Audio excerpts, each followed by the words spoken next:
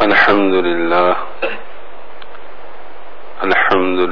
وحده والصلاة والسلام على من لا نبي بعده اما بعد حضرت صلی اللہ علیہ وآلہ وسلم ارشاد فرماتے ہیں من زار قبری وجبت له شفاعتی، جس شخص نے میری قبر کی زیارت کی، یعنی جو شخص میرے انتقال کے بعد میرے روضے پہ آیا اس کے لیے میری شفاعت واجب ہے۔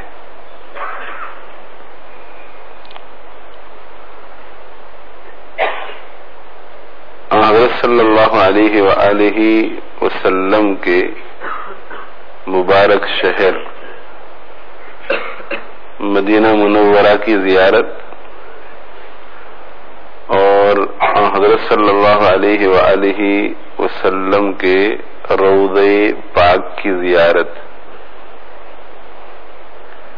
یہ ایک بہت ہی اہم عبادت ہے اور حق تعالی شانہ کے قرب کا ذریعہ ہے، اور حضرت صلی اللہ علیہ وآلہ وسلم کی سفارش کے حاصل ہونے کا ایک سبب ہے۔ اسی لیے زیارت مدینہ منورہ اور زیارت روضہ پاک کے حج کے ارکان میں سے نہ ہونے کے باوجود جو شخص بھی حج کے لیے مکہ مکرمہ جاتا ہے یا عمرے کی غرض سے مکہ مکرمہ جاتا ہے وہ ضرور مدینہ منورہ کی زیارت کرتا ہے۔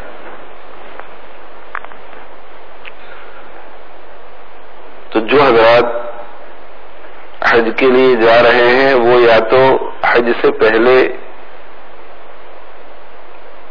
اس زیارت سے مشرف ہوں گے یا حج کے بعد، دونوں صورتوں میں یہ ایک بہت بڑی سعادت ہے حق تعالی شانہ کی طرف سے، اس پر جتنا شکر ادا کیا جائے اتنا کم ہے۔ حضرت صلی اللہ علیہ وآلہ وسلم کے شہر مبارک کی زیارت اور حضرت صلی اللہ علیہ وآلہ وسلم کے روضہ پاک کی زیارت، یہاں سے جو لوگ سیدھے جا رہے ہیں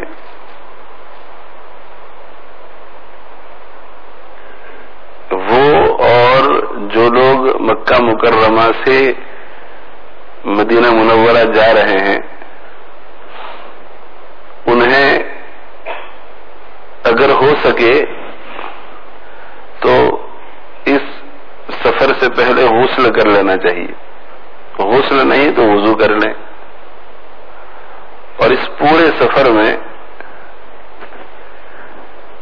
اس بات کا خاص خیال رکھا جائے کہ حضرت صلی اللہ علیہ وآلہ وسلم کی تعلیمات کے خلاف کوئی کام نہ ہو، کوئی گناہ نہ ہو، حضرت صلی اللہ علیہ وآلہ وسلم کی تعلیمات میں سے کسی بھی تعلیم کے خلاف کوئی کام نہ ہو، اور اس کے ساتھ ساتھ حضرت صلی اللہ علیہ وآلہ وسلم کی سنتوں کا بھی بہت زیادہ اہتمام کیا جائے۔ عام طور پر ہوتا یہ ہے کہ سنتوں کا اتنا اہتمام نہیں ہوتا جتنا فرائض اور واجبات کا، اور جب کوئی سفر میں نکل جاتا ہے پھر تو سنتوں کا بالکل ہی اہتمام نہیں رہتا، اور جس زمانے سے ہم گزر رہے ہیں اس زمانے میں تو بس فرائض اور واجبات جو ضروری چیزیں ہیں اس کے علاوہ دوسری چیزوں کی طرف کوئی توجہ نہیں، بلکہ زبانوں سے یہ جملہ سننے کو آتا ہے کہ سنت ہی تو ہے، سنت ہی تو ہے. بھئی سنت تو بہت بڑی چیز ہے. سنت کے بارے میں یہ نہیں کہنا چاہیے کہ سنت ہی تو ہے، سنت ہے یہ کہنا چاہیے. بھائی سنت ہے، سنت ہی تو ہے. یہ تو حقارت ہے، حقارت. اور اگر دل میں کسی چھوٹی سے چھوٹی سنت کی تحقیر آ گئی اور اسے انڈر مائن کر کے کسی نے کہا سنت ہی تو ہے، تو ایسے شخص کے لیے تو کفر کا اندیشہ ہے. تو حضرت صلی اللہ علیہ وآلہ وسلم کے جتنے بھی طریقے ہیں، چاہے فرض سے اس کا تعلق ہو، واجب سے اس کا تعلق ہو، سنت مؤکدہ سے تعلق ہو، سنت غیر مؤکدہ سے تعلق ہو، مستحب سے تعلق ہو، یہ سب قابل احترام ہیں. ہمارے شیخ الحدیث حضرت مولانا محمد زکریا صاحب نور اللہ مرقدہ ارشاد فرماتے تھے کہ آپ صلی اللہ علیہ وآلہ وسلم کی وہ سنتیں جن پر عمل کرنا ہمارے بس میں نہیں ہے، اس لیے کہ وہ تھے، ہم ہیں. تو کچھ سنتیں وہ ہے کہ جن پر عمل کرنا ہمارے بس میں نہیں ہے، وہ ہماری ابیلٹی سے بہت اوپر کی چیز ہے. تو ان کے بارے میں بھی دل میں اتنی محبت ہونی چاہیے کہ جب اس سنت کا تصور آئے تو دل میں یہ خیال آنا چاہیے تھا کہ کاش کہ اس پہ میں بھی عمل کر سکتا. اور حضرت یہ فرماتے تھے کہ اس کی مثال جو ہے، اس کا ایگزامپل، ایک شوگر کا مریض ہے. تو شوگر کا مریض میٹھی چیز کو کھا نہیں سکتا. ڈاکٹر نے بالکل منع کیا ہوا ہے کہ دیکھو اگر تم نے میٹھی چیز کھائی تو بڑے مسائل کھڑے ہو جائیں گے. اب دسترخوان پہ بیٹھا ہوا ہے اور اس کے سامنے بسکٹ آتے ہیں، کیک آتا ہے اور حلوہ آتا ہے، زردہ آتا ہے، میٹھی چیزیں. تو اس کے پاس کھانے کی ابیلٹی نہیں ہے، مگر ہر چیز کے بارے میں اس کی دل کی تمنائیں کیسی ہوتی ہیں. کیسی مثال دی حضرت شیخ رحمت اللہ علیہ نے. یہ مثال وہی دے سکتا ہے جس کے دل میں سنت کا عشق ہو. تو شیخ الحدیث صاحب رحمت اللہ علیہ فرماتے تھے جیسے یہ شوگر کا مریض ڈاکٹروں کی طرف سے ممانعات کی وجہ سے ان میٹھی چیزوں کو کھانے کی ابیلٹی نہیں رکھتا، مگر ہر چیز میں اسے دلچسپی ہے اور انٹرسٹ ہے، اور دل اندر سے یہ کہہ رہا ہے کہ کاش کہ میں یہ کر سکتا، کاش کہ میں یہ کھا سکتا. تو شیخ رحمت اللہ علیہ فرماتے تھے کہ حضرت صلی اللہ علیہ وسلم کی کچھ سنتیں ایسی ہیں کہ جن پر عمل کرنا ہمارے لیے مشکل. مثلا 2 مہینے تک صرف کھجور اور پانی پہ گزارا کرتے تھے، مشکل ہے. کبھی کبھی 3 دن گزر جاتے تھے اور کھانے کو کچھ نہیں ملتا تھا. سنت ہے مگر مشکل. پتھر باندھتے تھے پیٹ پر، اتنی بھوک ستاتی تھی، اور کمر کو سیدھی رکھنے کے لیے مشکل ہمارے لیے. مگر چونکہ آپ صلی اللہ علیہ وسلم کا طریقہ ہے تو اس سے بھی محبت اتنی ہونی چاہیے کہ جیسے شوگر کا مریض میٹھی چیز کو دیکھ کر دل میں تمنا کرتا ہے کہ کاش کہ میں یہ کھا سکتا، تو اسی طرح ہمارے دل میں بھی یہ تمنا پیدا ہونی چاہیے تھی کہ کاش کہ اس سنت میں میں عمل کر سکتا. تو بھائی گھروں کے اندر بھی سنتوں کی پابندی کرو، سنتوں پر عمل کرو. کسی بھی سنت کو معمولی مت سمجھو.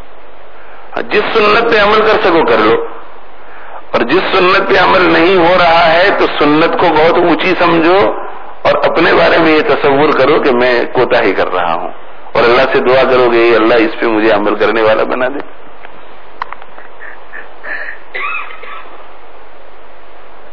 تو اس سفر میں سنتوں کا اہتمام کریں، جتنی زیادہ ہو سکے سنتوں کا اہتمام. تو پورے سفر میں حق تعالی شانہ کی نافرمانی بالکل نہیں، بلکہ وہ چیزیں جو سفر میں ضروری نہیں ہیں ان کا بھی اہتمام کرنے کی کوشش کرو. اور اس سلسلے میں یہ بھی عرض کر دوں کہ بھئی داڑھی جو ہے، داڑھی یہ 4 اماموں کے نزدیک واجب ہے. داڑھی کے بارے میں جو یہ تصور ہے کہ سنت ہے، تو سنت کا مطلب یہ ہے کہ آپ صلی اللہ علیہ وسلم کا طریقہ ہے.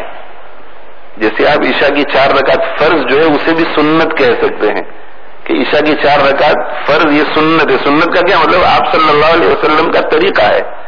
مگر جب اسے اسیس کرتے ہیں کہ اس کا اسٹیٹس کیا ہے تو کہ بھائی فرض ہے، تو داڑھی کو سنت اس لیے کہتے ہیں کہ آپ صلی اللہ علیہ وسلم نے چہرے مبارک پر داڑھی رکھی تھی، مگر اس کا اسٹیٹس جب دیکھتے ہیں تو یہ واجب ہے. واجب جیسے عید کی نماز واجب ہے، جیسے وطر کی نماز واجب ہے. اسی لیے آپ دیکھیں جب نماز قضا ہو جاتی ہے تو اگر ظہر کی نماز قضا ہو جاتی ہے کوئی دوسرے دن پڑھتا ہے تو اسے کہتے ہیں کہ صرف 4 رکعت فرض پڑھ لو، سنتیں معاف ہو جاتی ہے، چھوڑ دیجئے سنتوں کو، سنتوں کی قضا نہیں ہے. مگر عشاء کی نماز اگر کسی کی چھوٹ جاوے تو اسے کہتے ہیں کہ 4 رکعت فرض اور 3 رکعت واجب، یہ قضا کرو.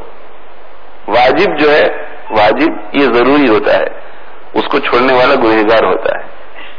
تو داڑھی بھائی اپنے چہرے کے اوپر رکھ دو. اس سے بہتر کوئی موقع نہیں ہے کہ ہم روضہ پاک پر جا رہے ہیں حضرت صلی اللہ علیہ وسلم کی خدمت اقدس میں، اور وہاں ہم حضرت صلی اللہ علیہ وسلم کی سنت پر ہی استورا پھیر کر جائیں.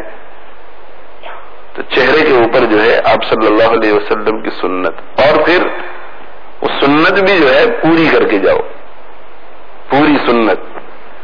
یہ داڑھی بڑھانا واجب ہے، اور یہ وجوب بھی جو ہے 1 مشت، 1 فسٹ کی لینگتھ، 1 فسٹ کم سے کم. اس کے بعد کاٹنے کی اجازت ہے، 1 فسٹ سے پہلے نہیں. تو جن حضرات کی داڑھی بالکل نہیں ہے ان کی خدمت میں گزارش ہے کہ داڑھی رکھ لیں، اور جن کی داڑیاں ہیں پہلے سے، چاہے وہ عمرے کے لیے جا رہے ہیں نہیں جا رہے ہیں، ان کی خدمت میں گزارش ہے کہ پوری رکھ لیں. اس لیے کہ حضرت صلی اللہ علیہ وسلم کے در پہ آپ جائیں نہ جائیں، جا سکیں نہ جا سکیں، یہ تو بعد کی بات ہے. حق تعالی شانہ کے دربار میں تو جانا ہی جانا ہے، حق تعالی شانہ کو منہ دکھانا ہے، قبر میں جانا ہے. تو چہرہ اگر صاف ہوگا یا چہرے پر شرعی داڑھی نہیں ہوگی تو کیا منہ دکھائیں گے؟ اس لیے میرے بھائیوں، میری یہ بہت ہی مؤدبانہ درخواست ہے کہ اسے آپ حقیر نہ جانیں. حضرت شیخ الحدیث مولانا زکریا صاحب رحمۃ اللہ علیہ نے ایک عجیب بات بیان فرمائی ہے کہ یہ داڑھی کاٹنے کا جو گناہ ہے یہ انسان کے ساتھ 24 گھنٹے رہتا ہے. حضرت شیخ رحمۃ اللہ علیہ فرماتے ہیں کہ ایک شخص شراب پیتا ہے تو شراب پیتا ہے تو 10 15 20 25 منٹ شراب پیے گا اور پھر بند ہو جائے گا کام. کوئی فلم دیکھتا ہے تو 2 گھنٹے تک دیکھے گا پھر وہ کام بند ہو جائے گا. مگر یہ داڑھی جو شرعی نہیں ہے یہ تو 24 آورز رہتی ہے. تو حضرت شیخ رحمۃ اللہ علیہ فرماتے ہیں کہ نماز پڑھ رہا ہے تو دائیں طرف والا فرشتہ نماز کا ثواب لکھ رہا ہے، اور اسی وقت بائیں طرف والا فرشتہ داڑھی کاٹنے کا گناہ لکھ رہا ہے. سجدے میں ہے تو سجدے کا ثواب دائیں طرف والا فرشتہ لکھ رہا ہے، اور بائیں طرف والا فرشتہ جو ہے داڑھی کاٹنے کا گناہ لکھ رہا ہے، داڑھی منڈوانے کا گناہ لکھ رہا ہے. اس لیے بھائی اس کی طرف توجہ فرمائیں. اور داڑھی رکھ کر اور داڑھی کاٹ کر ہم کس کو خوش کر رہے ہیں اس پہ غور کریں. جو حضرات داڑھی بڑھاتے نہیں وہ صرف اتنا پوچھیں اپنے آپ سے کہ ہم کس کو خوش کرنے کے لیے کاٹتے ہیں؟ بیوی کو خوش کرنے کے لیے یا ہمارے غیر مسلم دوستوں کو خوش کرنے کے لیے؟ کس کو؟ یا ہمارے نفس کو خوش کرنے کے لیے؟ تو نفس ہے، بیوی ہے، غیر مسلم دوست ہیں، جو بھی ہیں، ان کے مقابلے میں دوسری طرف اللہ اور اس کے رسول صلی اللہ علیہ وسلم ہے. تو ہمیں کس کو خوش کرنا چاہیے؟ اللہ اور اس کے رسول صلی اللہ علیہ وسلم کو خوش کرنا چاہیے یا مخلوق کو خوش کرنا چاہیے؟ تو بھائی اس کی طرف توجہ فرمائیں. اللہ تعالیٰ سب کو توفیق عطا فرمائے. کرو گے بھائی؟ کرو گے؟ ہاں، اس کی طرف توجہ فرمائیں. وہاں پہنچنے سے پہلے سر کے اوپر جو ہے وہ داڑھی پوری شرعی ہو جانی چاہیے. میرے شیخ حضرت اقدس مولانا محمد یوسف لدھیانوی صاحب رحمت اللہ علیہ ارشاد فرماتے تھے کہ بھائی لاکھوں انسان جاتے ہیں حج کرنے کے لیے، لاکھوں انسان حج کرنے کے لیے جاتے ہیں، اور اتنا بڑا مجمع اللہ تعالیٰ نے یہ کہہ رہا ہے کہ یہ اللہ تو ہمارے حال پہ رحم فرما دے. اس کے باوجود دنیا میں مسلمانوں کے حالات بدل نہیں رہے ہیں.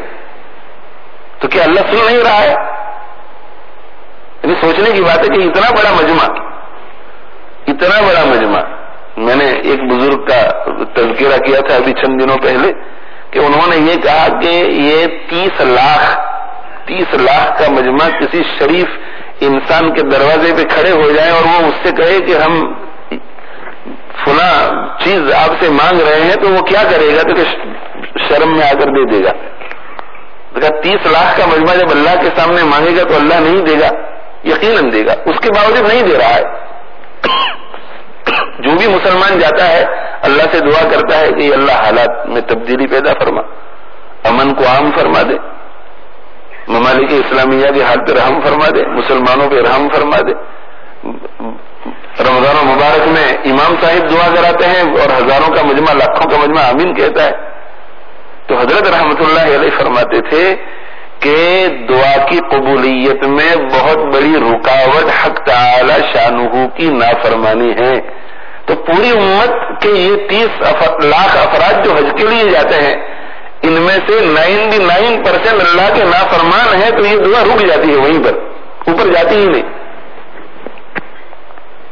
تو حضرت یہ فرماتے تھے کہ یہاں سے جانے سے پہلے اپنے آپ کو ٹھیک کر کے جاؤ، توبہ کر کے جاؤ، استغفار کر کے جاؤ، تاکہ قبول ہو جائے۔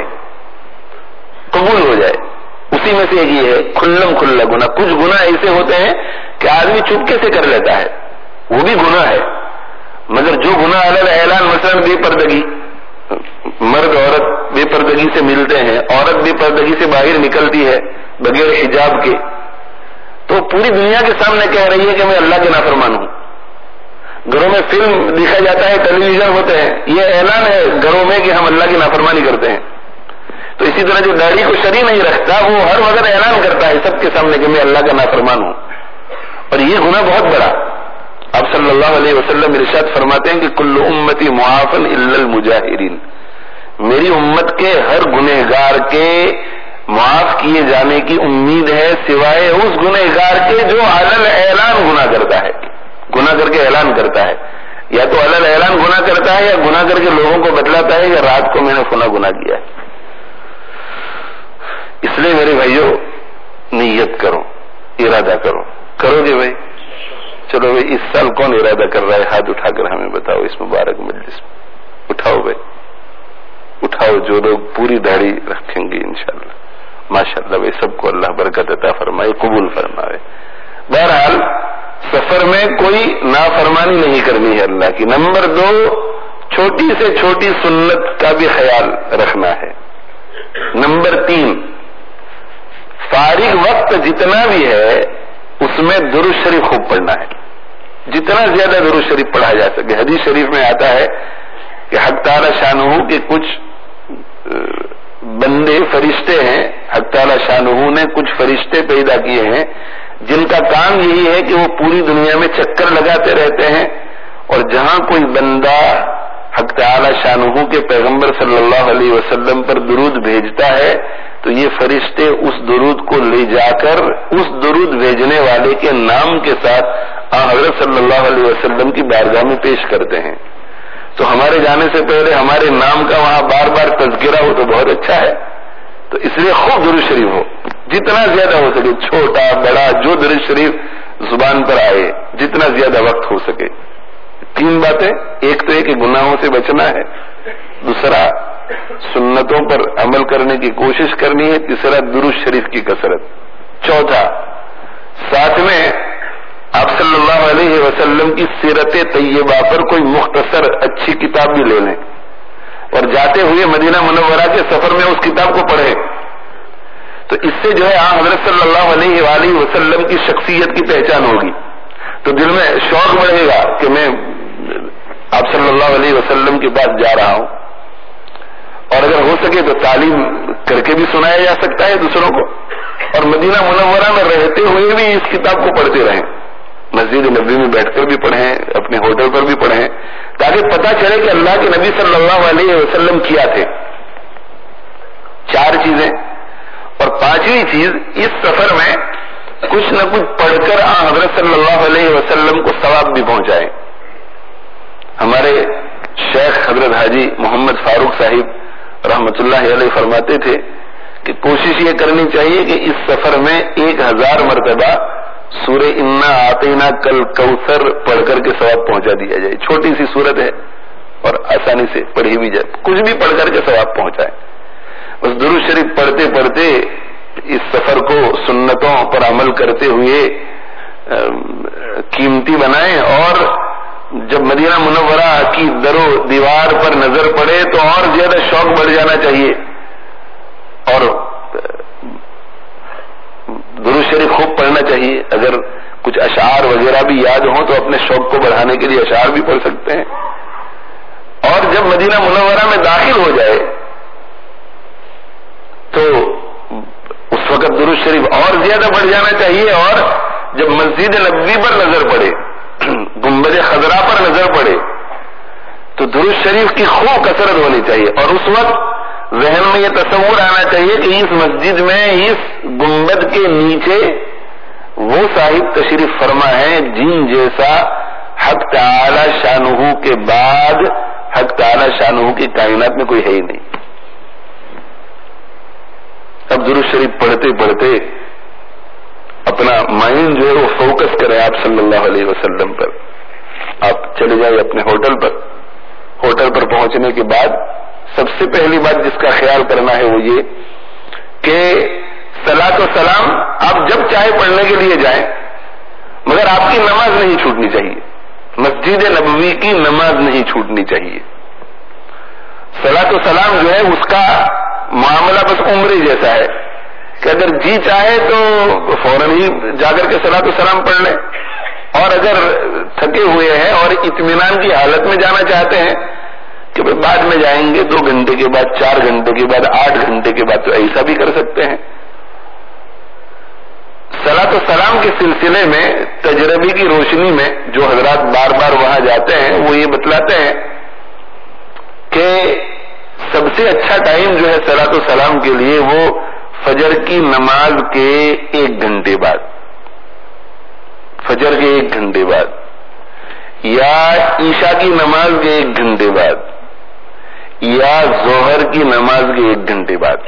تو فجر کے 1 گھنٹے بعد, ظہر کی نماز کے 1 گھنٹے بعد, یا عشاء کی نماز کے 1 گھنٹے بعد. اس وقت رش وہاں کم ہوتا ہے. باقی جب جی چاہے جا سکتے ہیں. غسل کر لیں, صفائی کر لیں, عمدہ کپڑے پہنے. بہتر ہے کہ سنت طریقے کے مطابق وہ اسلامی لباس ہو. اگر سر کے اوپر عمامہ بھی باندھ سکے تو عمامہ بھی باندھ سکتے ہیں, ٹوپی پہن لیں, اور خوشبو لگائیں. اور جاتے ہوئے مدینہ منورہ کے اگر فقراء کہیں نظر آ جائے تو صدقہ کریں, خیرات کریں.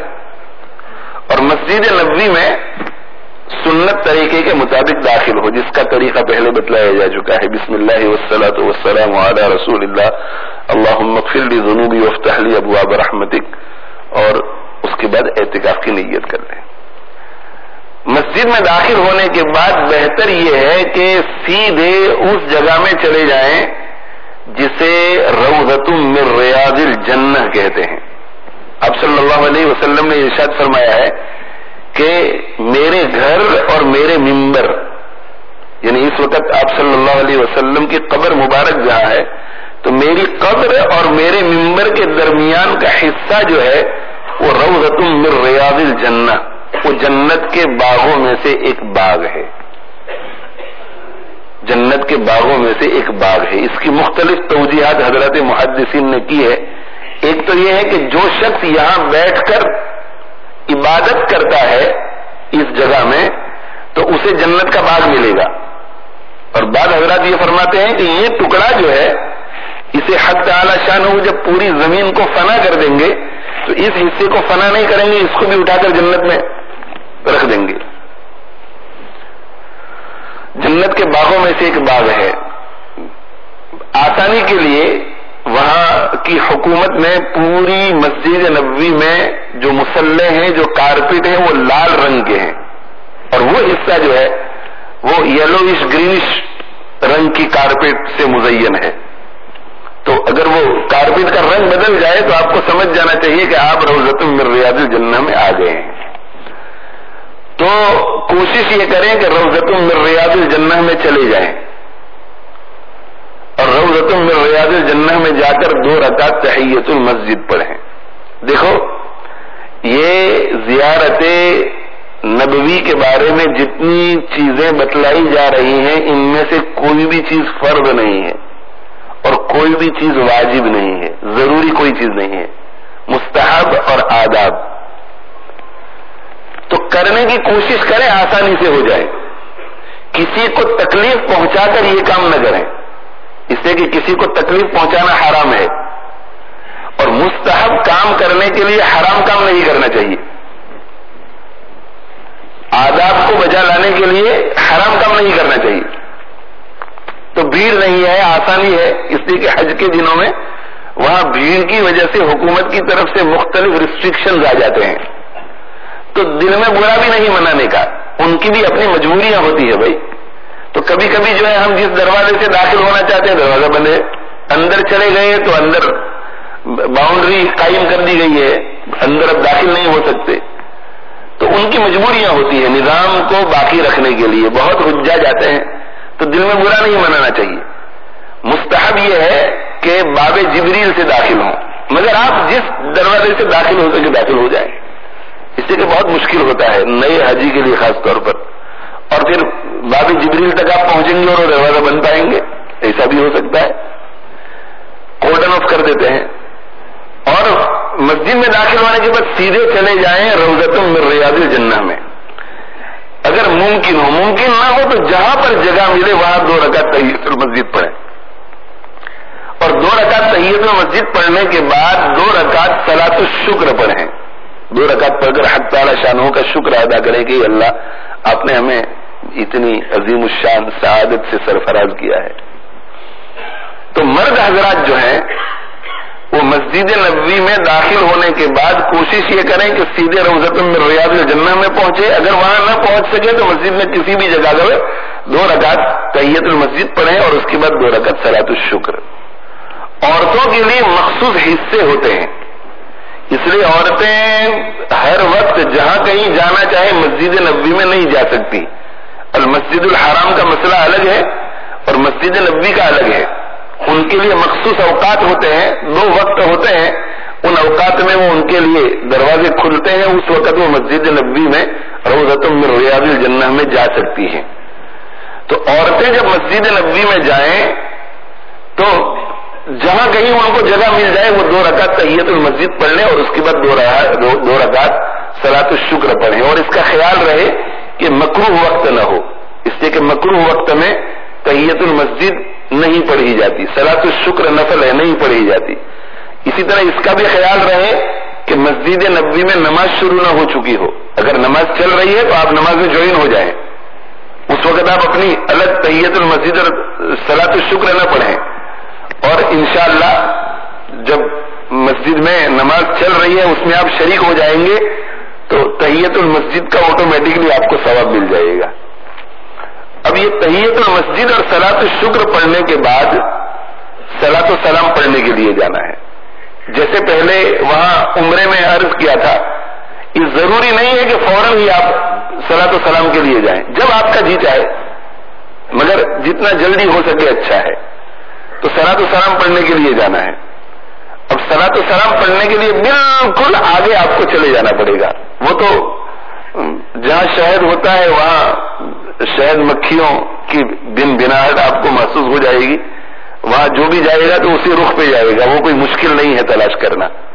تو آپ صلی اللہ علیہ وآلہ وسلم کے روضے کی طرف چلے جائیں اور آپ صلی اللہ علیہ وسلم کے روضے پر پہنچ کر جیسے پہلے عرض کیا کہ حالات مختلف ہوتے ہیں. کبھی رش ہوتا ہے تو وہاں جو ذمہ دار حضرات ہیں وہ رکنے نہیں دیتے، تو وہ ادب والا دربار ہے، وہاں پر دوسری کوئی کسی کے ساتھ لڑائی جھگڑے کی نوبت نہیں آنی چاہیے. اگر وہ کہیں کہ بھائی بس صلاۃ والسلام پڑھ کر آگے چلو، صلاۃ والسلام پڑھ کر آگے چلو، تو پھر کتابوں میں جو تفصیل لکھی ہوئی ہے اس کو چھوڑ دیں اور صرف اتنا پڑھ لیں، الصلاۃ والسلام علیک یا رسول اللہ. آگے چلے جائیں، الصلاۃ والسلام علیک یا خلیفۃ المسلمین. آگے چلے جائیں، الصلاۃ والسلام علیک یا امیر المؤمنین. چلیں گے. رش ہے، آپ وہاں رک جائیں گے تو بھیڑ ہو جائے گی، تکلیف ہوگی. اور کبھی کبھی ایسا بھی ہوتا ہے کہ بھیڑ نہیں ہوتی مگر وہاں جو ذمہ دار حضرات ہیں بھائی ان کے ذہن میں جو بات آتی ہے اس کے مطابق وہ کرتے ہیں، تو ایسے بھیڑ نہیں ہوتی تب بھی آپ کو کہنا ہے کہ یہاں سے چلو آگے، تو وہاں لڑائی جھگڑا نہیں کرنا چاہیے. آپ جس لگن کے ساتھ، جس محبت کے ساتھ وہاں پہنچیں گے، حق تعالی شانہ کو سب معلوم ہے اور نیتوں کے مطابق فیصلے ہوتے ہیں. وہ کہیں کہ میں آگے چلو تو آگے چلو. ہر شخص اپنے مسلک کے مطابق، اپنی سوچ کے مطابق، اپنے علم کے مطابق دوسروں کی رہنمائی کرتا ہے، تو وہ اپنے مسلک کے مطابق اور اپنے علم کے مطابق رہنمائی کرتے ہیں. تو اگر ہمارا علم اس سے کچھ مختلف ہے تو کوئی بات نہیں، وہ وہاں ذمہ دار ہے، ذمہ داروں کے ساتھ لڑنا جھگڑنا نہیں چاہیے. بس انہوں نے کہا آگے چلو تو آگے چلی جاؤ. اور یہ جو دل میں خیال تھا کہ وہاں کھڑے رہ کر کے صلاۃ و سلام پڑھیں گے، دیر تک کھڑے رہیں گے، تو کوئی بات نہیں، آگے چلے جاؤ، قبلے کی طرف رک کر کے دعا کر لو، اور دعا کرنے کے بعد مسجد نبوی میں جہاں موقع ملے بیٹھ کر کے خوب درود شریف پڑھتے رہو، فرشتے پہنچا دیں گے درود شریف. تو آگے آنا ہے صلاۃ و سلام پڑھنے کے لیے، اور صلاۃ و سلام پڑھنے کے لیے حضرت صلی اللہ علیہ وآلہ وسلم کے سامنے بہت ادب سے کھڑے ہونا ہے، ادھر ادھر دیکھنا نہیں ہے، اندر قبر مبارک میں جھانکنے کی کوشش نہیں کرنی ہے، یہ سب بے ادبیاں ہیں. اور بھائی ویسے بھی لوگ جو ہے اندر جھانکنے کی کوشش کرتے ہیں، وہ قبر مبارک نظر نہیں آتی، اس لیے کہ ہمارے اور قبر مبارک کے درمیان جالی ہوتی ہے، جالی کے پیچھے پردہ ہوتا ہے، اور پردے کے پیچھے ایک دیوار ہے، اور دیوار کے اندر آپ صلی اللہ علیہ وآلہ وسلم کی قبر مبارک ہے، تو وہ نظر نہیں آتی. قبر مبارک دیکھنے کی کوشش نہیں کرنی چاہیے، ادب سے وہاں کھڑے رہیں، اس لیے کہ ہمارا عقیدہ ہے کہ آپ صلی اللہ علیہ وآلہ وسلم جو ہے وہ قبر مبارک میں زندہ ہے. حدیث میں آتا ہے کہ صحابہ کرام رضوان اللہ تعالی علیہم اجمعین نے پوچھا کہ اللہ کے نبی صلی اللہ علیہ وسلم، ہم آپ کی قبر مبارک پر آ کر کے سلام پیش کریں گے تو آپ کی تو ہڈیاں بوسیدہ ہو چکی ہوں گی، جسم سڑ چکا ہوگا. تو آپ صلی اللہ علیہ وسلم نے فرمایا کہ ان اللہ تعالی حرم علی الارض ان تأکل اجساد الانبیاء، اللہ نے زمین پر یہ بات حرام کر دی ہے کہ وہ انبیاء کے جسموں کو کھائے. اللہ کا نبی زندہ ہوتا ہے، رزق دیا جاتا ہے، یہ حدیث میں ہے، اللہ کا نبی زندہ ہوتا ہے، رزق دیا جاتا ہے. اور جو شخص مجھ پر سلام کرتا ہے میں اس کے سلام کو سنتا ہوں اور اس کے سلام کا جواب بھی دیتا ہوں. تو جب قبر مبارک پر کھڑے رہیں تو یہ سوچ کر کھڑے رہیں کہ آپ صلی اللہ علیہ وآلہ وسلم اس وقت ہمارے سلام کو سن رہے ہیں، اور آپ صلی اللہ علیہ وسلم جان رہے ہیں کہ میرا کون سا امتی سلام اس وقت میرے اوپر پڑھ رہا ہے اور مجھے جواب دے رہے ہیں. تو ایسے موقع پر کتنا ادب سے کھڑے رہنا چاہیے. تو ادب سے وہی کھڑے رہیں، ادب سے، اور ادب سے کھڑے رہ کر کے ماڈریٹ ٹون میں، بہت بلند آواز سے بھی نہیں اور بہت آہستہ بھی نہیں، سلام پڑھنا چاہیے. الصلاۃ والسلام علیک یا رسول اللہ، الصلاۃ والسلام علیک یا نبی اللہ، الصلاۃ والسلام علیک یا حبیب اللہ، جو بھی آپ کو یاد آئے، بجائے اس کے کہ ایک کتاب لے کر کے کتاب میں سے پوپٹ کی طرح آپ رٹیں. بہتر یہ ہے کہ جو 2-3 جملے آپ کو یاد ہیں بس وہ پڑھ لیں. الصلاۃ والسلام علیک یا رسول اللہ، الصلاۃ والسلام علیک یا نبی اللہ، الصلاۃ والسلام علیک یا حبیب اللہ. اسی کو ریپیٹ کریں، الصلاۃ والسلام علیک یا نبی اللہ. جتنی دیر تک کھڑے ہونے کا موقع ملے اسی کو دہراتے رہیں. محبت کے ساتھ درود پڑھیں، آپ صلی اللہ علیہ وسلم پر سلام پڑھیں. اس وقت یہ تصور ہو کہ وہ سن رہے ہیں، مجھے اس کا جواب دے رہے ہیں. اس وقت یہ تصور کریں کہ اس وقت میں اس ذات کے سامنے کھڑا ہوں جس کا اللہ کی کائنات میں کوئی مقابلہ نہیں کر سکتا. اس وقت یہ تصور کریں کہ میں اس ذات کے سامنے کھڑا ہوں جس کے حسن و جمال کا بھی اللہ کی کائنات میں کوئی مقابلہ نہیں کر سکتا. سب سے افضل، سب سے عرفہ، سب سے اعلیٰ، سب سے اطیب، خدا سے تو کم اور سب سے اعلیٰ، خدا سے تو کم اور سب سے اعلیٰ، 2 عالم سے بالا ہمارے محمد صلی اللہ علیہ وآلہ وسلم. دونوں جہاں سے آپ افضل ہیں، بس اللہ سے کم باقی سب سے افضل ہیں، سب سے اعلیٰ ہیں، ان کے سامنے میں کھڑا ہوں اور بہت ہی زیادہ حسین و جمیل ہے، ان کے تصورات میں آدمی ڈوب جائے، تصورات میں ڈوب جائے اور صلاۃ و سلام پڑھے، الصلاۃ والسلام علیک یا رسول اللہ، الصلاۃ والسلام علیک یا رسول اللہ۔ دیکھو بھائی، کتابوں میں طریقہ جو ہے وہ ذرا تفصیلی ہے، میں اختصار والا طریقہ بتلا رہا ہوں۔ ہمارے زمانے میں جو رش وہاں بہت زیادہ ہوتا ہے، اس میں وہ کتابوں میں جو طریقہ بتلایا جاتا ہے اس پر عمل کرنا مشکل ہوگا، اس لیے یہ طریقہ سب سے اچھا۔ الصلاۃ والسلام علیک یا رسول اللہ، الصلاۃ والسلام علیک یا رسول اللہ، الصلاۃ والسلام علیک یا حبیب اللہ، السلام علیک ایھا النبی ورحمۃ اللہ وبرکاتہ۔ پھر کلمہ پڑھ لیں، اشہد ان لا الہ الا اللہ واشہد ان محمدا عبدہ ورسولہ، تاکہ ایمان کی تجدید بھی ہو جائے۔ اور اپنا سلام پڑھنے کے بعد اپنا جتنی مرتبہ موقع ملے اور جتنا ہو سکے پڑھ لیں، اور اس کے بعد جو ہے جن لوگوں نے سلام کہلوایا ہے ان کی طرف سے سلام پیش کریں کہ اللہ کے نبی صلی اللہ علیہ وسلم فلاں صاحب کی طرف سے بھی سلام ہے، انہوں نے بھی سلام کہا ہے، انہوں نے بھی سلام کہا ہے۔ اور اگر یاد نہ رہے یا وہاں کھڑے رہنے کا زیادہ موقع نہ ہو تو اختصار کے ساتھ یہ کہہ دیں کہ جن جن لوگوں نے آپ کی خدمت میں سلام پیش کرنے کے لیے کہا ہے ان سب کی طرف سے سلام۔ آپ حضرات کی خدمت میں گزارش ہے کہ بھائی میری طرف سے بھی ضرور سلام پیش فرمائیں، اور ہماری والدہ کی طرف سے بھی سلام پیش فرمائیں، ہماری گھر والی کی طرف سے بھی پیش فرمائیں، اور میرے سب دوست احباب کی طرف سے سلام پیش فرمائیں۔ اور یہاں مجلس میں جتنے لوگ بیٹھے ہوئے ہیں اس وقت ان کے دل میں بھی یہ خواہش پیدا ہو رہی ہے کہ بھئی ہم کرسی پہ بیٹھے ہوئے ہوتے تو ہم بھی کہتے، تو میں ہی ان کی طرف سے کہہ دیتا ہوں کہ ان سب کی طرف سے بھی سلام پہنچا دیجیے۔ اور گھروں میں جو لوگ اس وقت سن رہے ہیں دور دور تک جہاں جہاں، ان سب کی طرف سے سلام پہنچائے، تو سلام بھائی پہنچائے۔ اور ہماری درخواست یہ ہے کہ ہر حاضری پہ سلام پہنچائے، ہر حاضری پہ الصلاۃ والسلام علیک یا رسول اللہ، اس کے بعد کلمہ شہادت پڑھیں، اس کے بعد دوسروں کا سلام پیش کریں۔ جب دوسروں کا سلام پیش کر لیں تو دائیں طرف ہٹ جائیں۔ اب آپ حضرت ابو بکر صدیق رضی اللہ تعالیٰ عنہ کے سامنے آ جائیں گے، ان کے سامنے آ کر کے کہیں گے السلام علیک یا خلیفۃ المسلمین، اے مسلمانوں کے خلیفہ آپ پر اللہ کے سلام ہو۔ اور پھر ان کے لیے دعا بھی کریں کہ حق تعالی شانہ آپ کو بہترین بدلہ عطا فرمائے، آپ نے بہت زیادہ قربانیاں کی اور آپ کی قربانیوں کے نتیجے میں دین ہم تک پہنچا۔ اور وہاں بھی یہ کہتے کہ جن جن لوگوں نے آپ پر سلام پہنچانے کے لیے کہا ہے ہم ان کا بھی سلام پہنچا رہے ہیں۔ اور پھر دائیں طرف اور تھوڑا ہٹیں، السلام علیک یا امیر المؤمنین، حضرت عمر فاروق رضی اللہ تعالیٰ عنہ پر سلام۔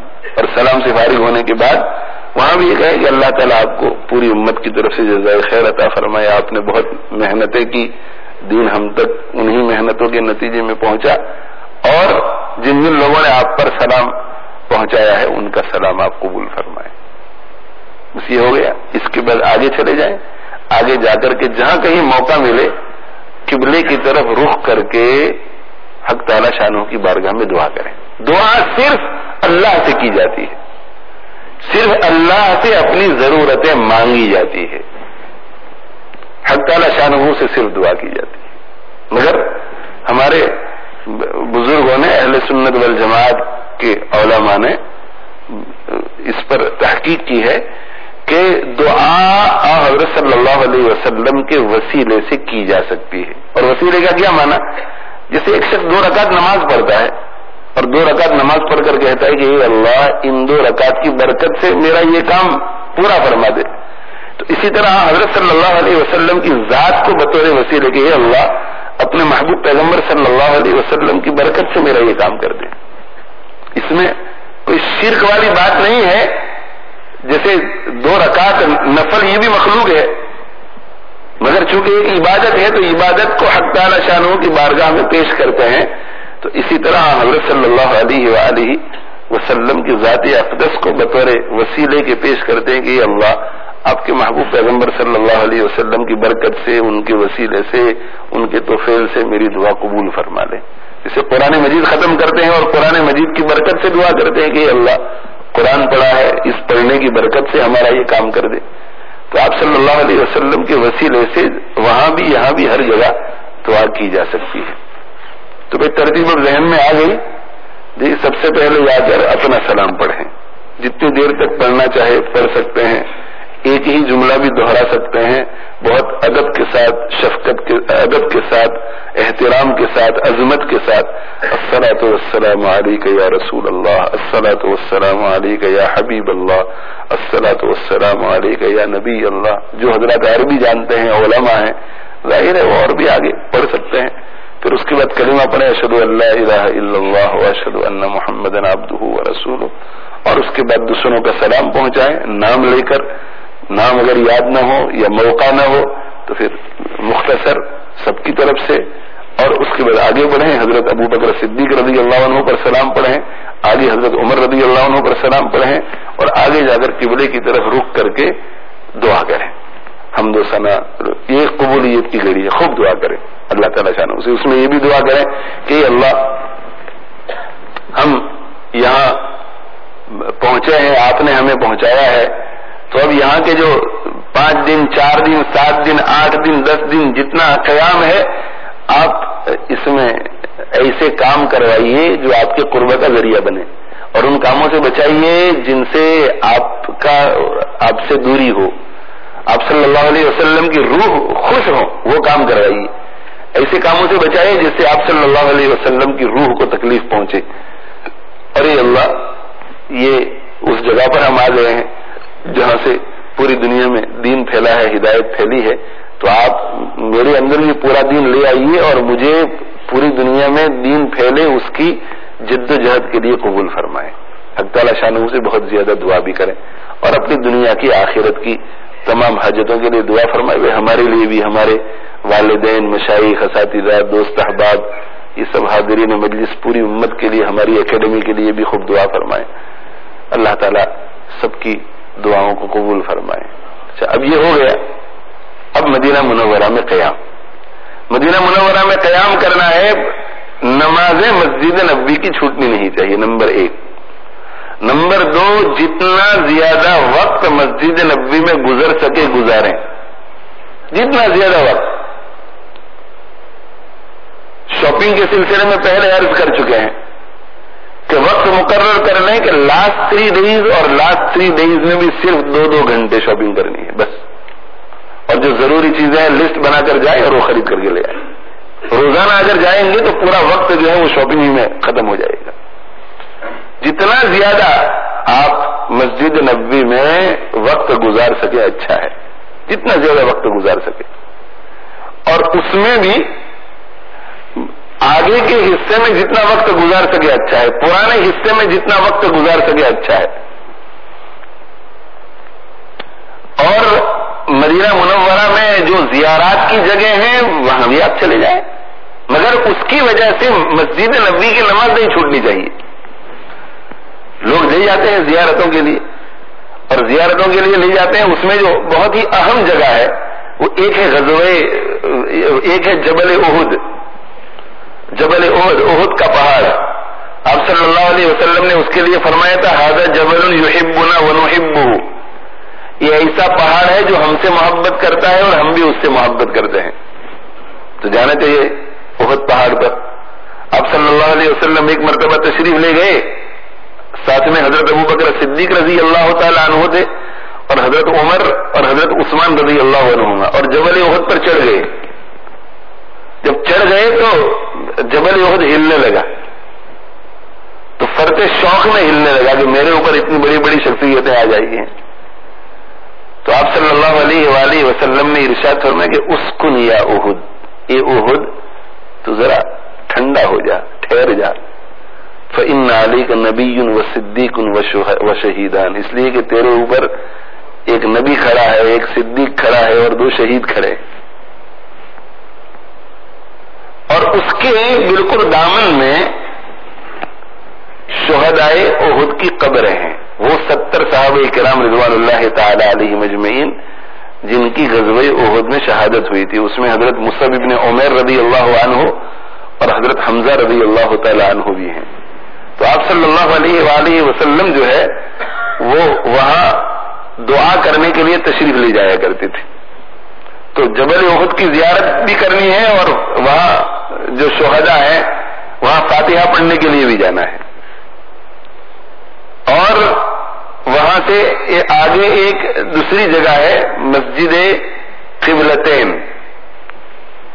یہ مسجد قبلتین وہ جگہ ہے جہاں آپ صلی اللہ علیہ وآلہ وسلم تشریف لے گئے تھے. یہ اختلاف ہو گیا تھا ایک قبیلے میں, تو آپ وہاں صلح کرانے کے لیے تشریف لے گئے تھے. تو اس وقت جو ہے قبلہ بیت المقدس تھا, کعبہ ادھر اور بیت المقدس ادھر. تو بیت المقدس کی طرف نماز پڑھی جاتی تھی. تو نماز میں 2 رکعت ہوئی تھی کہ حق تعالی شانہ کی طرف سے آیت نازل ہوئی, قد نرى تقلب وجهك في السماء فلنولينك قبلة ترضاها فول وجهك شطر المسجد الحرام. بھائی آپ بار بار آسمان کی طرف نظر اٹھا کر ہمارے جبریل کا انتظار کر رہے ہیں کہ وہ کب آئیں اور مجھے یہ کہہ دیں کہ کعبے کی طرف منہ کر کے نماز پڑھو. تو جاؤ, ہم تمہیں کہہ رہے ہیں کہ کعبے کی طرف منہ کر کے نماز پڑھو, اب قبلہ کعبہ ہے. تو نماز میں یہ حکم وارد ہوا تو آپ صلی اللہ علیہ وسلم ادھر کھڑے تھے تو آپ نماز ہی میں اس طرف چلے گئے, اور پوری جماعت جو ہے وہ دوسرے رخ پہ چلی گئی. پہلے سے کسی نے کسی کو کہا نہیں تھا. کتنا ڈسپلن ہوگا صحابہ میں, افراتفری بالکل نہیں ہوئی. کتنے سمجھدار ہوں گے. اور اس زمانے میں عورتیں بھی مسجدوں میں نماز پڑھنے کے لیے آتی تھی. تو پہلے آپ صلی اللہ علیہ وسلم کھڑے ہوتے تھے, پیچھے مرد, اس کے پیچھے بچے اور اس کے پیچھے عورتیں. تو یہ پورا شفٹ ہوا نماز کے دوران. کتنی ڈسپلن ہوگی. افراتفری کے بغیر نماز توڑنے کی ضرورت پیش نہیں آئی. تو 2 رکعت ادھر رخ کر کے پڑھی, 2 رکعت ادھر رخ کر کے پڑھی, اس لیے اس کو مسجد ذوالقبلتین کہتے ہیں. ورنہ باقی ایسی بہت سی مسجدیں اور بھی ہیں. یہ جیسے مسجد نبوی ہے تو مسجد نبوی میں پہلے ادھر نماز ہوتی تھی پھر ادھر, مگر ایک ہی نماز میں چونکہ آپ صلی اللہ علیہ وسلم نماز میں ہٹے تھے اس لیے اس کو مسجد ذوالقبلتین کہتے ہیں, 2 قبلے والی مسجد. اور پھر مسجد قباء کی بھی زیارت کرنی چاہیے.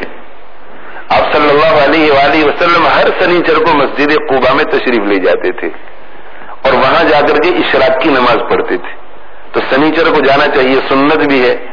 اور آپ صلی اللہ علیہ وآلہ وسلم نے ارشاد فرمایا ہے سنیچر کے لیے نہیں, کسی بھی دن کے لیے, کہ جو شخص مدینہ منورہ میں وضو کرے اور وضو کر کے پھر جائے قباء اور قباء میں جا کر کے 2 رکعت نماز پڑھے تو اسے ایک مقبول عمرے کا ثواب ملتا ہے. تو پھر قباء بھی جانا چاہیے. پھر حضرت امام مالک رحمۃ اللہ علیہ فرماتے ہیں کہ جنت البقیع میں تقریباً 10,000 صحابہ کرام رضوان اللہ تعالی علیہ مجمعین مدفون ہیں. اور جن لوگوں کو وہاں کی مٹی نصیب ہو جائے سب اس کے لیے تڑپتے ہیں. اللہ تعالی ہم لوگوں کو بھی قبول فرما لیں اور مدینہ منورہ کی موت نصیب ہو جائے.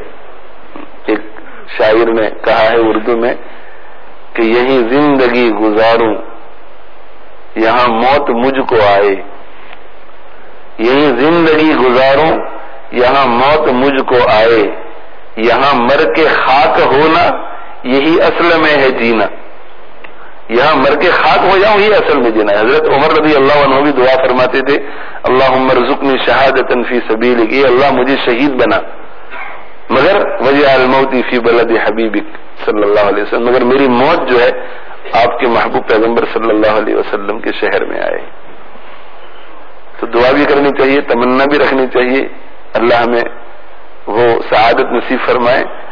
تو وہاں بھی جائیں جنت البقیع میں, اور جنت البقیع میں جا کر فاتحہ پڑھیں. اور طریقہ یہ ہے قبرستان میں زیارت کا کہ السلام علیکم دار قوم مؤمنین وإنا ان شاء اللہ بکم للاحقون نسأل اللہ لنا ولکم العافیہ.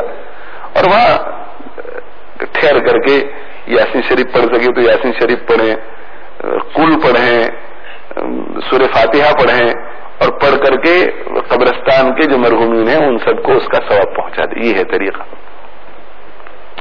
اس میں یہ مدینہ منورہ کی زیارت کے جو آداب ہیں وہ ختم ہوئے. اب وہاں جتنے دن قیام ہے تو جب بھی دل چاہے صلاۃ و سلام پڑھنے کے لیے آگے جائیں. مگر ایسا نہیں کہ بس ایسے ہی روٹین کے طور پر چلا جائے. ذرا شوق دل میں پیدا کرے. تو کم سے کم ایک دن میں ایک وقت مقرر کر لیں کہ اس وقت وہاں جا کر کے سلام پڑھ لیا کریں. اور مسجد نبوی میں کہیں بھی بیٹھا ہوا ہے اپنے آپ کو مشغول رکھیں. قرآن کی تلاوت میں مشغول رکھیں, عبادت میں مشغول رکھیں, قضا یہ عمری میں مشغول رکھیں, توبہ استغفار میں مشغول رکھیں, مستقبل کے منصوبوں میں مشغول رکھیں کہ اب سے جا کر کے میری دینی زندگی کیسے ہونی چاہیے, کیا کیا کوتاہیاں پیچھے ہوئی ہیں. اور درود شریف بھی پڑھیں. یہ جو 40 درود کی کتاب جو آپ حضرات کو ملے گی اور ملتی ہے, وہ 40 درود کی کتاب ہر نماز سے پہلے یا ہر نماز کے بعد پڑھ لیا کریں تو 200 مرتبہ درود شریف یہ ہو جائے گا. پھر ایک مرتبہ ہم لوگ گئے تھے عمرے کے لیے, تو میں نے ہمارے ساتھ جو ساتھی تھے ان سے کہا کہ میں نے کہا بھائی دیکھو, جب تک ٹارگٹ نہیں بناتے اس وقت تک کام نہیں ہوتا. ایک شخص سوچتا ہے کہ ہاں میں بہت زیادہ درود شریف پڑھنے والا ہوں. کتنا بھائی؟ تو کہ جتنا زیادہ ہو سکے. تو اس کو پوچھو کہ 24 گھنٹے کے بعد تو وہ کہے گا کہ 300 مرتبہ پڑھا, 400 مرتبہ پڑھا. مگر وہی شخص اگر ٹارگٹ بنائے کہ دن میں 10,000 مرتبہ پڑھوں گا تو دیکھنا وہ 10,000 مرتبہ پڑھ لے گا.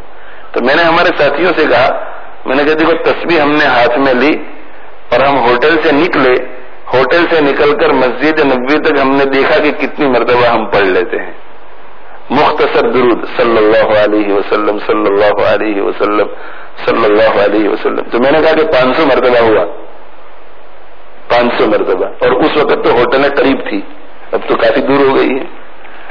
میں نے کہا کہ 500 جاتے ہوئے 500 آتے ہوئے تو 5,000 مرتبہ تو یہی ہو گیا. تو اس کا مطلب یہ ہے کہ دیکھو ہم کتنی ہزار مرتبہ پڑھ سکتے ہیں درود شریف اگر پڑھنا چاہے تو, اور وہاں تو دوسرا کوئی کام نہیں ہے. تو درود شریف خوب پڑھیں, خوب درود شریف پڑھیں. اور روضۃ من ریاض الجنہ میں موقع ملے تو وہاں بھی نماز ہو. وہاں کچھ متبرک ستون ہیں, اس کے قریب نماز پڑھنے کی فضیلتیں وارد ہوئی ہیں, تو وہاں بھی ہو سکے تو کریں. مگر بھیڑ بھاڑ میں صبر کر جائیں. اگر پہلے آپ کر چکے ہیں تو صبر کر جائیں. آئندہ عمرے کے لیے جانے کا ارادہ ہے تو اس وقت کر لیں, دوسروں کو تکلیف نہ پہنچائیں. تو یہ بھائی صلاۃ و سلام وغیرہ کا طریقہ ہو گیا. اب آخری سلام, تو آخری سلام کا بھی یہی طریقہ ہے. مگر آخری سلام میں جب جاتے ہیں تو الصلاۃ والسلام علیک یا رسول اللہ پڑھ کر الوداع یا رسول اللہ بھی لکھا ہے کتابوں میں کہ الوداع یا رسول اللہ, یہ اللہ کے رسول صلی اللہ علیہ وسلم اب الوداع ہو رہا ہوں, جا رہا ہوں. تو میرے محبوب شیخ حضرت حاجی فاروق صاحب رحمۃ اللہ علیہ فرماتے تھے کہ بھائی ہم تو الوداع یا رسول اللہ نہیں کہتے, ہم تو کہتے ہیں کہ الوصال یا رسول اللہ. یہ اللہ کے رسول صلی اللہ علیہ وسلم اب یہاں آئے ہیں تو الوداع نے آپ ہمیں آپ سے ہمیشہ کے لیے ملا دیجیے. اب ہم جہاں کہیں بھی ہوں مگر آپ کی شریعت سے ہم جڑے ہوئے ہوں, اور قیامت کے دن بھی آپ کے ساتھ ہی ہمیں ہمارا حشر ہو. اور دل میں ظاہر صدمہ ہوگا آخری سلام کا, تو سلام پڑھنے کے بعد قبلے کی طرف رخ کر کے خوب دعا کریں اور حق تعالی شانہ سے یہ کہیں کہ اے اللہ آپ اس حاضری کو ہماری زندگی کی آخری حاضری نہ بنانا, اور ہمیں بار بار مکہ مکرمہ کی مدینہ منورہ کی قبولیت کے ساتھ حاضری نصیب کرنا, اور اے اللہ ہمارا آخری سانس بھی یہیں پر نکالنا. اور واپسی میں جیسے پہلے عرض کیا جا چکا ہے کہ استغفار بھی خوب کریں, اس لیے کہ ہم کمزور ہیں تو کوتاہیاں ضرور ہوں گی. خوب استغفار کریں اور اللہ کا شکر بھی بہت زیادہ ادا کریں. اور واپس یہاں آنے کے بعد اس کا خیال رہے کہ اخلاص باقی رہے, بغیر ضرورت کے کسی کے سامنے اپنے حج کا, اپنی عبادتوں کا, اپنی زیارت کا ذکر نہ کریں بغیر ضرورت کے. لوگوں کو ایسا شیطان جو ہے وہ ورگلاتا ہے اور یہ جو کچھ وہاں سے حاصل کیا ہوا ہوتا ہے وہ دوسروں کے سامنے ساری تفصیلات بیان کر کے اپنے حج کو خراب کر دیتا ہے انسان. ایک تو یہ بات ہے. اور دوسری بات جس کا خاص خیال رکھنا ہے وہ یہ کہ وہاں سے آنے کے بعد وہاں کی اگر کوئی نیگیٹو بات آپ کے ذہن میں ہے اسے زبان پر مت لاؤ, اسے شیطانی خیال سمجھو. ہوتا ہے نا کہ بہت تکلیف ہوئی, مکہ مکرمہ سے مدینہ منورہ کے سفر میں اتنے گھنٹے لگ گئے, تو ہوتی ہے, پروسیجر ہوتا ہے, کارروائیاں ہوتی ہے, یہ تو خاموش. اور تیسری بات, اپنی زندگی میں مکمل تبدیلی لانی چاہیے. دیکھو آپ حضرات جو ہے ماشاءاللہ 5 دن سے یہاں بہت اہتمام سے آتے رہے. کیوں آئے بھائی؟ اس لیے کہ حج کے لیے جا رہے ہیں تو حج کا طریقہ سیکھنے کے لیے آئے. بہت مبارک ہے. تو جس طرح حج کا طریقہ سیکھنا ضروری ہے اسی طرح زندگی گزارنے کا طریقہ سیکھنا ضروری ہے یا نہیں ہے بھائی؟ اللہ نے صرف دنیا میں حج کرنے کے لیے بھیجا ہے یا زندگی گزارنے کے لیے بھیجا ہے؟ تو حج کا طریقہ سیکھنے کے لیے جس طرح آئے تو ہماری آپ سے درخواست یہ ہے کہ اسی طرح زندگی سیکھنے کا بھی پروگرام بنائیں. تو ہمارے یہاں ہر جمعے کو یہاں پر مجلس کے عنوان سے پروگرام ہوتا ہے. ہر منگل کو ٹیوزڈے کو انگلش میں ہوتا ہے اور ہر جمعے کو اردو میں ہوتا ہے. اردو کا سملٹینیسلی ترجمہ بھی ہوتا ہے. اور روزانہ عشاء کی نماز کے بعد 10-15 منٹ کچھ نہ کچھ پروگرام ہوتے ہیں یہاں. اور اس کے علاوہ بھی وقتاً فوقتاً منتھلی پروگرامز ہوتے ہیں. عورتوں کے لیے ہوتے ہیں, چھوٹے بچوں کے لیے ایوری سیٹرڈے کو ہوتے ہیں. تو عورتوں کے لیے, جوان بچیوں کے لیے, جوان لڑکوں کے لیے, ہر طبقے کے لوگوں کے لیے پروگرام ہوتے ہیں ہمارے یہاں. تو آپ یہاں سے فائدہ اٹھائیں. اور اگر کسی کا رجحان کسی دوسری مسجد کی طرف ہو, کسی دوسرے عالم کی طرف ہو, کسی کو زیادہ سہولت کسی دوسری مسجد میں ہو, تو کہیں بھی آپ جاؤ, جا کر کے ان کی صحبت میں بیٹھ کر اپنی زندگی کو ٹھیک کرنے کا پروگرام بناؤ. آج سے یہ طے کر لو کہ جیسے ہم حج سیکھنے کے لیے یہاں آئے تو اسی طرح زندگی سیکھنے کے لیے یہاں آنا ہے یا کسی اور جگہ. کسی عالم سے اپنے آپ کو مرتبط کرو, کسی مسجد سے اپنے آپ کو وابستہ کرو, اور وہاں جو پروگرامز ہو رہے ہیں ان پروگرامز میں سے جتنے زیادہ پروگرام سے فائدہ اٹھایا جا سکے اٹھاؤ. اور اگر مشغولی ہے, مشکل ہے, تو ایسا کر لو کہ بھائی ایک پروگرام کو پکڑ لو, کوئی بھی ایک پروگرام پکڑ لو. یہ کرو گے زندگی بدلنے کا فیصلہ کر لو کہ پوری زندگی حضرت صلی اللہ علیہ وآلہ وسلم کی مرضی کے مطابق ہو جائے. تو بار بار اگر ایک شخص کے پاس آنا جانا رہے گا, اس کی باتیں سننا رہے گا, تو الگ الگ زندگی کے شعبوں کے اوپر جب بات چیت ہوگی تو زندگی میں تبدیلی آئے گی, پھر کچھ فکر پیدا ہوگی دین کی. تو اپنے آپ کو بھائی علماء کے ساتھ, مشائخ کے ساتھ, دینی تحریکات کے ساتھ, دین کی کام کرنے والی جماعتوں کے ساتھ وابستہ کرو, اور وابستہ کر کے زندگیوں میں تبدیلی آئے اس کی فکر کرو. وہاں بھی حق تعالیٰ شانہ سے بہت دعا کرو, اپنے لیے بھی, اپنے گھر والوں کے لیے, اپنے دوست احباب کے لیے, اپنی بستی والوں کے لیے, پوری امت کے لیے, غیر مسلموں کے لیے بھی, ہمارے لیے بھی دعا کرو. ہم سب ہدایت کے محتاج ہیں, اصلاح کے محتاج ہیں, حق تعالیٰ شانہ کی طرف سے توفیقات کے محتاج ہیں. اور بھائی ہماری اسلامک دعوی اکیڈمی کے لیے خاص دعا فرمائیں. اس کے 1-2 بہت اہم کام اس وقت ہیں. اس میں سے ایک تو قرضہ ہے کہ اللہ تعالیٰ قرض سے اسے سبکدوش فرما دے, اور اس کے علاوہ یہ دعا خاص فرمائے کہ اللہ تعالیٰ اس کے ذریعے دین کی حفاظت فرمائے اور اسے پوری دنیا میں دین کے پھیلنے کا ذریعہ بنائے. اور آپ صلی اللہ علیہ وسلم اور حق تعالیٰ شانہ کی جو صحیح تعلیمات ہیں ان تعلیمات کی حفاظت اور ان تعلیمات کو پوری دنیا میں پھیلانے کا اسے مرکز بنا دیں. تو خاص بے دعا فرمائیں. اور پوری دنیا میں دین کے جتنے کام ہو رہے ہیں, چاہے وہ جمعیتیں ہوں, چاہے جماعتیں ہوں, چاہے خانقاہیں ہوں, چاہے مدارس ہوں, چاہے مساجد ہوں, چاہے تصنیف تالیف کا کام ہو, جس طرح سے بھی کام ہو رہا ہے سب کے لیے دعا کریں کہ اللہ تعالیٰ سب کی حفاظت فرمائے, سب کو برکتیں عطا فرمائے اور سب کو قبول فرمائے. وآخر دعوانا الحمدللہ رب العالمین وصلی اللہ علی نبینا محمد وعلی آلہ وصحبہ اجمعین. دعا سے پہلے یہ ہے کہ جن حضرات کو حج کے سلسلے میں کچھ بھی معلومات حاصل کرنی ہو تو وہ اسلامک دعوی اکیڈمی پر ای میل کے ذریعے بھی رابطہ کر سکتے ہیں، ٹیلی فون کے ذریعے بھی رابطہ کر سکتے ہیں، اور خود جا کر کے بھی رابطہ کر سکتے ہیں دفتر کے اوقات میں. اور روزانہ عشاء کی نماز میں اگر یہاں آ جائیں گے تو عشاء کی نماز کے بعد ہمارے مفتیان کرام علماء یہاں ہوں گے، تو آپ کا جو بھی مسئلہ ہوگا، جو الجھن ہوگی، وہ آپ حل کرا سکتے ہیں یہاں پر. اور اس کے علاوہ باقی کہ اسلامک دعوی اکیڈمی کی ویب سائٹ پر اس سال کا جو ابھی پروگرام ہوا ہے وہ بھی آپ کو ملے گا، تو اسے بھی سنیے. اللہ تعالیٰ توفیق سے دعا کر لیجیے. الحمد للہ رب العالمین والعاقبۃ للمتقین والصلاة والسلام علی رسولہ سیدنا ومولانا محمد وعلى آلہ وصحبہ اجمعین. ربنا ظلمنا انفسنا وإن لم تغفر لنا وترحمنا لنكونن من الخاسرين. ربنا ظلمنا انفسنا وإن لم تغفر لنا وترحمنا لنكونن من الخاسرين. ربنا ظلمنا انفسنا وإن لم تغفر لنا وترحمنا لنكونن من الخاسرين. ربنا اغفر لنا وتب علينا إنك أنت التواب الرحيم. يا مصرف القلوب صرف قلوبنا على طاعتك. يا مقلب القلوب ثبت قلوبنا على دينك. اللهم احفظنا من كل بلاء الدنيا وعذاب الآخرة. اللهم احفظنا من كل بلاء الدنيا وعذاب الآخرة.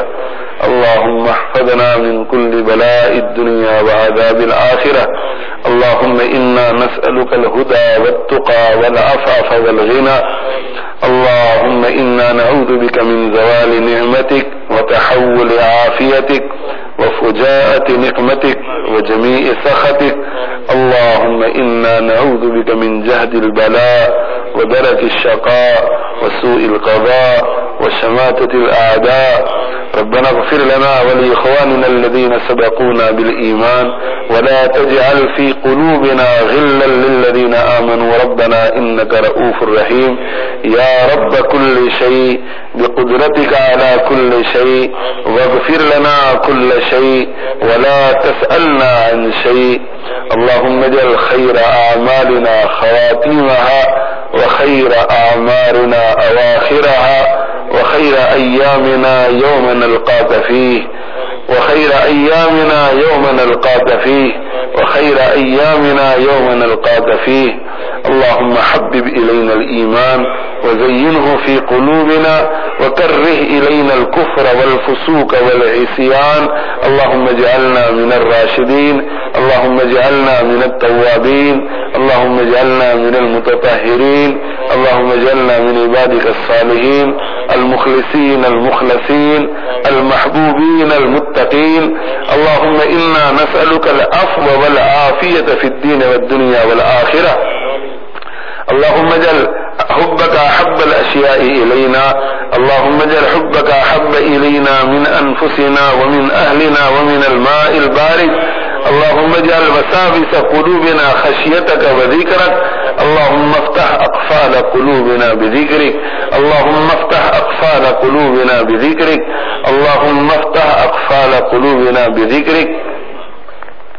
اللهم ربنا آتنا في الدنيا حسنة وفي الآخرة حسنة وقنا عذاب النار. اللهم أعز الإسلام والمسلمين. اللهم انصر الإسلام والمسلمين. اللهم احفظ الحرمين الشريفين والمسجد الأقصى المبارك واجعلها اللهم آمنة مطمئنة وسائر بلاد المسلمين. اے ارحم الراحمین رحم کا معاملہ فرما. اے اکرم الاکرمین کرم کا معاملہ فرما. ہم سب کے گناہوں کو معاف فرما. ہماری لغزشوں سے درگزر فرما. سیئات کو معاف فرما. الہ العالمین ہم سب کے حال پہ رحم فرما. ہم سب کے حال پہ رحم فرما. ہم سب کے حال پہ رحم فرما. ہمیں ہدایت عطا فرما. اپنی معرفت عطا فرما. اپنی محبت عطا فرما. اپنا یقین نصیب فرما. اپنا ایمان نصیب فرما. توکل نصیب فرما. تفویض نصیب فرما. رضا و تسلیم نصیب فرما.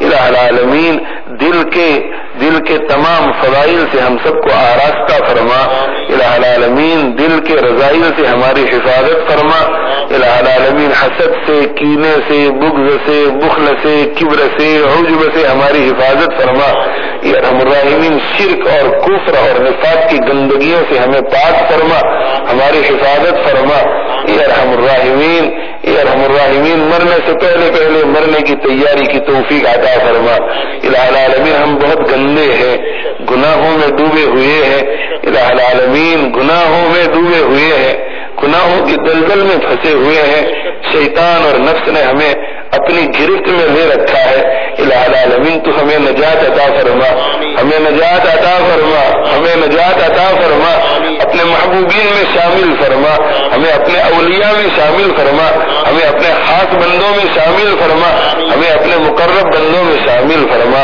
الہ العالمین تیرے خزانے میں کوئی کمی نہیں ہے، تو اگر ہمارے گناہوں پر قلم پھیر دے گا، تو ہمیں اپنے اولیاء میں شامل کر لے گا، تجھے کوئی پوچھنے والا نہیں ہے، تیرے خزانے میں کوئی کمی آنے والی نہیں ہے، مگر الہ العالمین ہمارا سب کچھ بن جائے گا، اے اللہ ہماری بگڑی ہوئی کو بنا دے، اے اللہ ہماری بھنور میں پھنسی ہوئی کشتی کو پار لگا دے، الہ العالمین ہماری کشتی کو پار لگا دے، ہماری کشتی کو پار لگا دے، الہ العالمین، الہ العالمین ہمارے حال پہ رحم فرما، رحمتوں کی بارشیں برسا دے، الہ العالمین اس پورے مجمع کو اپنی رحمت کی چادر میں لپیٹ لے، الہ العالمین رحمت کی چادر میں لپیٹ لے، رحمت کی چادر میں لپیٹ لے، اے ارحم الراحمین، اے ارحم الراحمین مرتے دم تک دین پر، ایمان پر، اسلام پر ثابت قدمی نصیب فرما، الہ العالمین موت کے وقت حسن خاتمہ نصیب فرما، الہ العالمین تیری رضا والی موت نصیب فرما، الہ العالمین مدینہ منورہ مکہ مکرمہ والی موت نصیب فرما،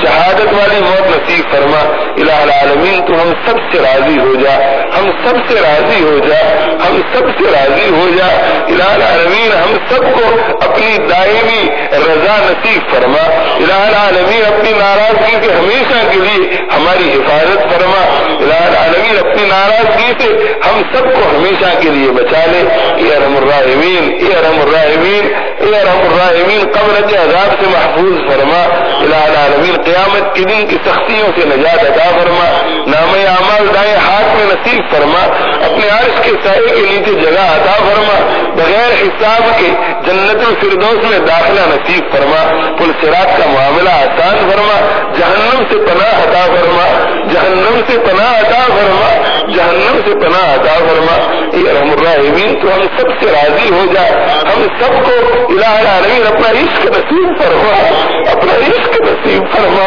اپنا عشق نصیب فرما، اپنی محبت نصیب فرما، اپنی محبت نصیب فرما، اپنے عاشقوں میں شامل فرما، اپنے دین کی خدمت کے لیے قبول فرما، الہ العالمین علوم میں برکت نصیب فرما، اعمال کی توفیق عطا فرما، اخلاص سے مالا مال فرما، اخلاص میں برکت نصیب فرما، الہ العالمین مسلمانوں کو آپس میں اتفاق اور اتحاد کی دولت سے مالا مال فرما، افتراق انتشار کو ختم فرما، آپس کے جھگڑوں کو ختم فرما، الہ العالمین اس پورے عالم میں امن کو عام فرما، امن کو عام فرما، امن کو عام فرما، اے ارحم الراحمین ظلم کا خاتمہ فرما، ظالموں کا خاتمہ فرما، الہ العالمین امن کے عام ہونے کے لیے، ظلم کے خاتمے کے لیے جن جن اسباب کی ضرورت ہے سب کا غیر سے انتظام فرما، اے ارحم الراحمین پورے عالم میں مسلمان جہاں جہاں پریشان حال ہے ان کی پریشانیوں کو دور فرما، الہ العالمین جو غیر مسلم بھی بے جا ظلم کے شکار ہیں الہ العالمین انہیں عافیت عطا فرما،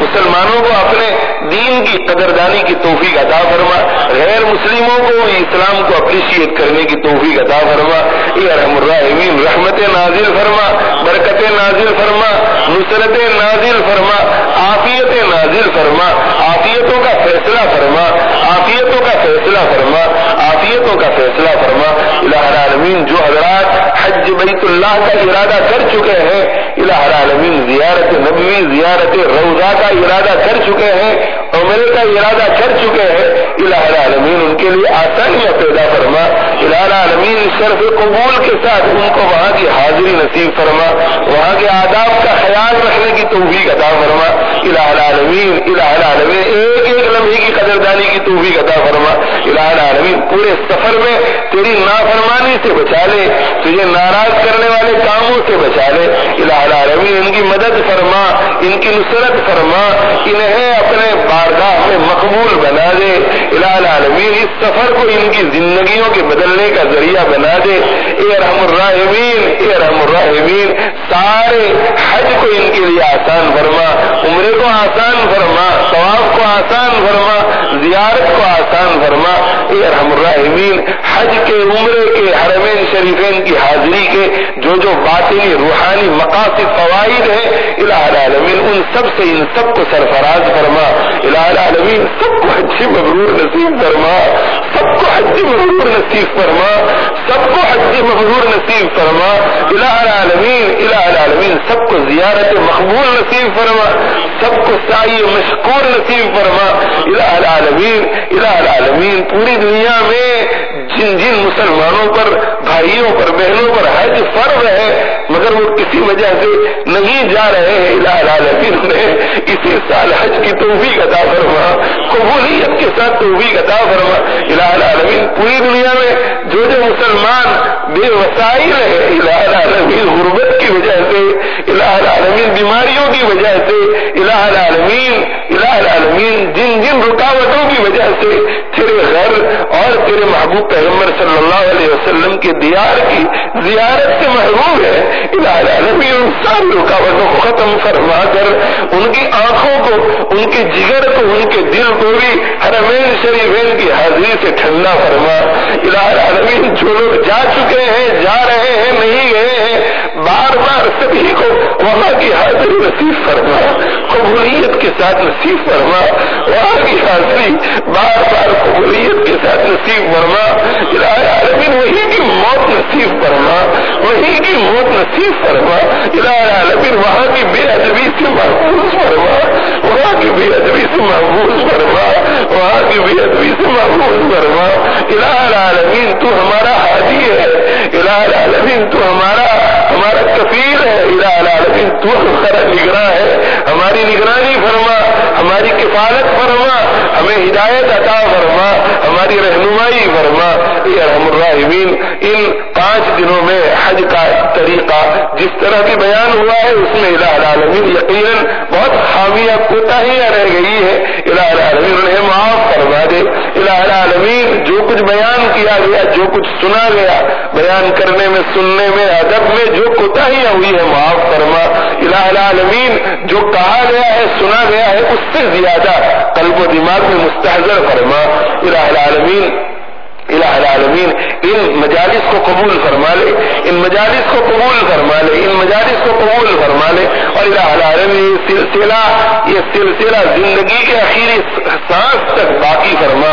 الہ العالمین، اور مرنے کے بعد بھی الہ العالمین قیامت تک اسے جاری فرما الہ العالمین، اے ارحم الراحمین، ہم سب کو جس طرح تو نے حج سیکھنے کی توفیق عطا فرمائی، ہمارے دلوں میں الہ العالمین، الہ العالمین زندگی گزارنے کا طریقہ سیکھنے کی بھی فکر پیدا فرما دے، اور الہ العالمین علماء اور مشائخ کی مجالس میں الہ العالمین بار بار حاضری کی توفیق عطا فرما الہ العالمین، پوری زندگی گزارنے کی فکر کو سیکھنے کی فکر نصیب فرما، اس کا طریقہ نصیب فرما الہ العالمین، ایک سیکنڈ الہ العالمین تیری بڑی قیمتی دولت ہے، اسے تیری مرضی کے مطابق گزارنے کی توفیق عطا فرما اے ارحم الراحمین، ہمیں اپنے اولیاء میں شامل فرما الہ العالمین، زندگی کے بہت لمحات لایانی میں بیکار کاموں میں گزر رہے ہیں الہ العالمین، ایسے کاموں میں جن کا نہ دنیا میں کوئی فائدہ ہے نہ آخرت میں فائدہ ہے الہ العالمین، تیری دی ہوئی اسکیم بھی زندگی کو برباد کر رہے ہیں الہ العالمین، گپ شپ کی مجلسوں میں الہ العالمین، شیشہ اور حقوں کی مجلسوں میں الہ العالمین، فٹ بال اور کرکٹ میں الہ العالمین، پتہ نہیں کن کن بے فائدہ کاموں میں ہم اس قیمتی دولت کو گزار رہے ہیں، اور الہ العالمین یہی جرمت کیا کچھ کم تھا کہ ہم تیری اس قیمتی زندگی کو تیری نافرمانی میں گزارتے ہیں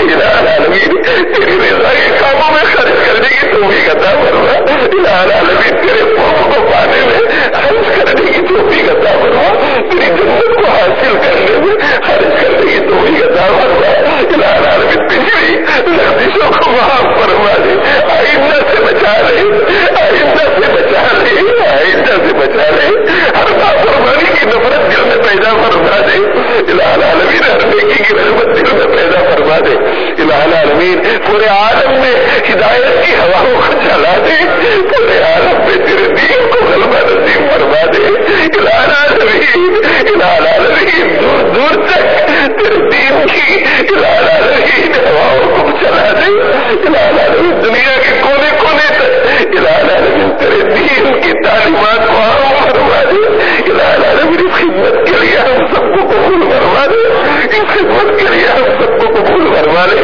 ہم سب کو علوم میں برکت نصیب فرما، الہ العالمین اخلاص میں اضافہ فرما، اخلاص میں برکت نصیب فرما، الہ العالمین، الہ العالمین، الہ العالمین تو ہمارے حال پہ رحم فرما دے، الہ العالمین ہم میں جو پریشان حال ہے ان کی پریشانیوں کو دور فرما، جو مصیبت زدہ ہے انہیں عافیت عطا فرما، الہ العالمین جو بے رشتہ ہے انہیں نیک رشتہ عطا فرما، جن رشتوں میں رکاوٹیں ہیں ختم فرما، الہ العالمین جن رشتوں میں ناچا گیا ہے انہیں محبت سے مبدل فرما، الہ العالمین جو بھی اولاد ہے انہیں اولاد صالح عطا فرما، الہ العالمین جن کی اولاد ہے ان کو اولاد کی طرف سے آنکھوں کی ٹھنڈک نصیب فرما، الہ العالمین، الہ العالمین جو قیدوں میں بیٹھے ہوئے ہیں انہیں رہائی نصیب فرما، الہ العالمین باعزت رہائی نصیب فرما، الہ العالمین جو مقدمات میں پھنسے ہوئے ہیں انہیں بھی برات نصیب فرما، اے ارحم الراحمین جو جس حالت میں پریشان حال ہے الہ العالمین انہیں عافیت عطا فرما، صبر عطا فرما، الہ العالمین، الہ العالمین جن کا کوئی نہیں ہے تو ان کی کفالت فرما، تو ان کی حفاظت فرما، جو بے روزگار ہے انہیں برکت والی وسعت والی روزی عطا فرما، جو بے گھر ہے انہیں وسعت والے اپنے مکانات نصیب فرما، الہ العالمین، الہ العالمین جو کاروبار کی تکلیفوں میں پڑے ہوئے ہیں الہ العالمین ان کی تکلیفوں کو دور فرما، دنیا اور آخرت کی ہر مصیبت کو دور فرما، ہر شر کو دور فرما، دنیا اور آخرت کی ہر خیر عطا فرما، الہ العالمین جن جن بھائیوں نے بہنوں نے ہمیں دعاؤں کے لیے کہا ہے لکھا ہے، جو ہم سے متوقع ہے، جن کا ہم پر حق بنتا ہے، جو ہم سے تعلق رکھتے ہیں، محبت رکھتے ہیں، خصوصاً ہمارے ماں باپ، ہمارے اساتذہ، ہمارے مشائخ، ہمارے دوست احباب، ہمارے اہل و عیال، ہمارے متوسلین، متعلقین، سبھی کے تمام جائز نیک مقاصد کو پورا فرما۔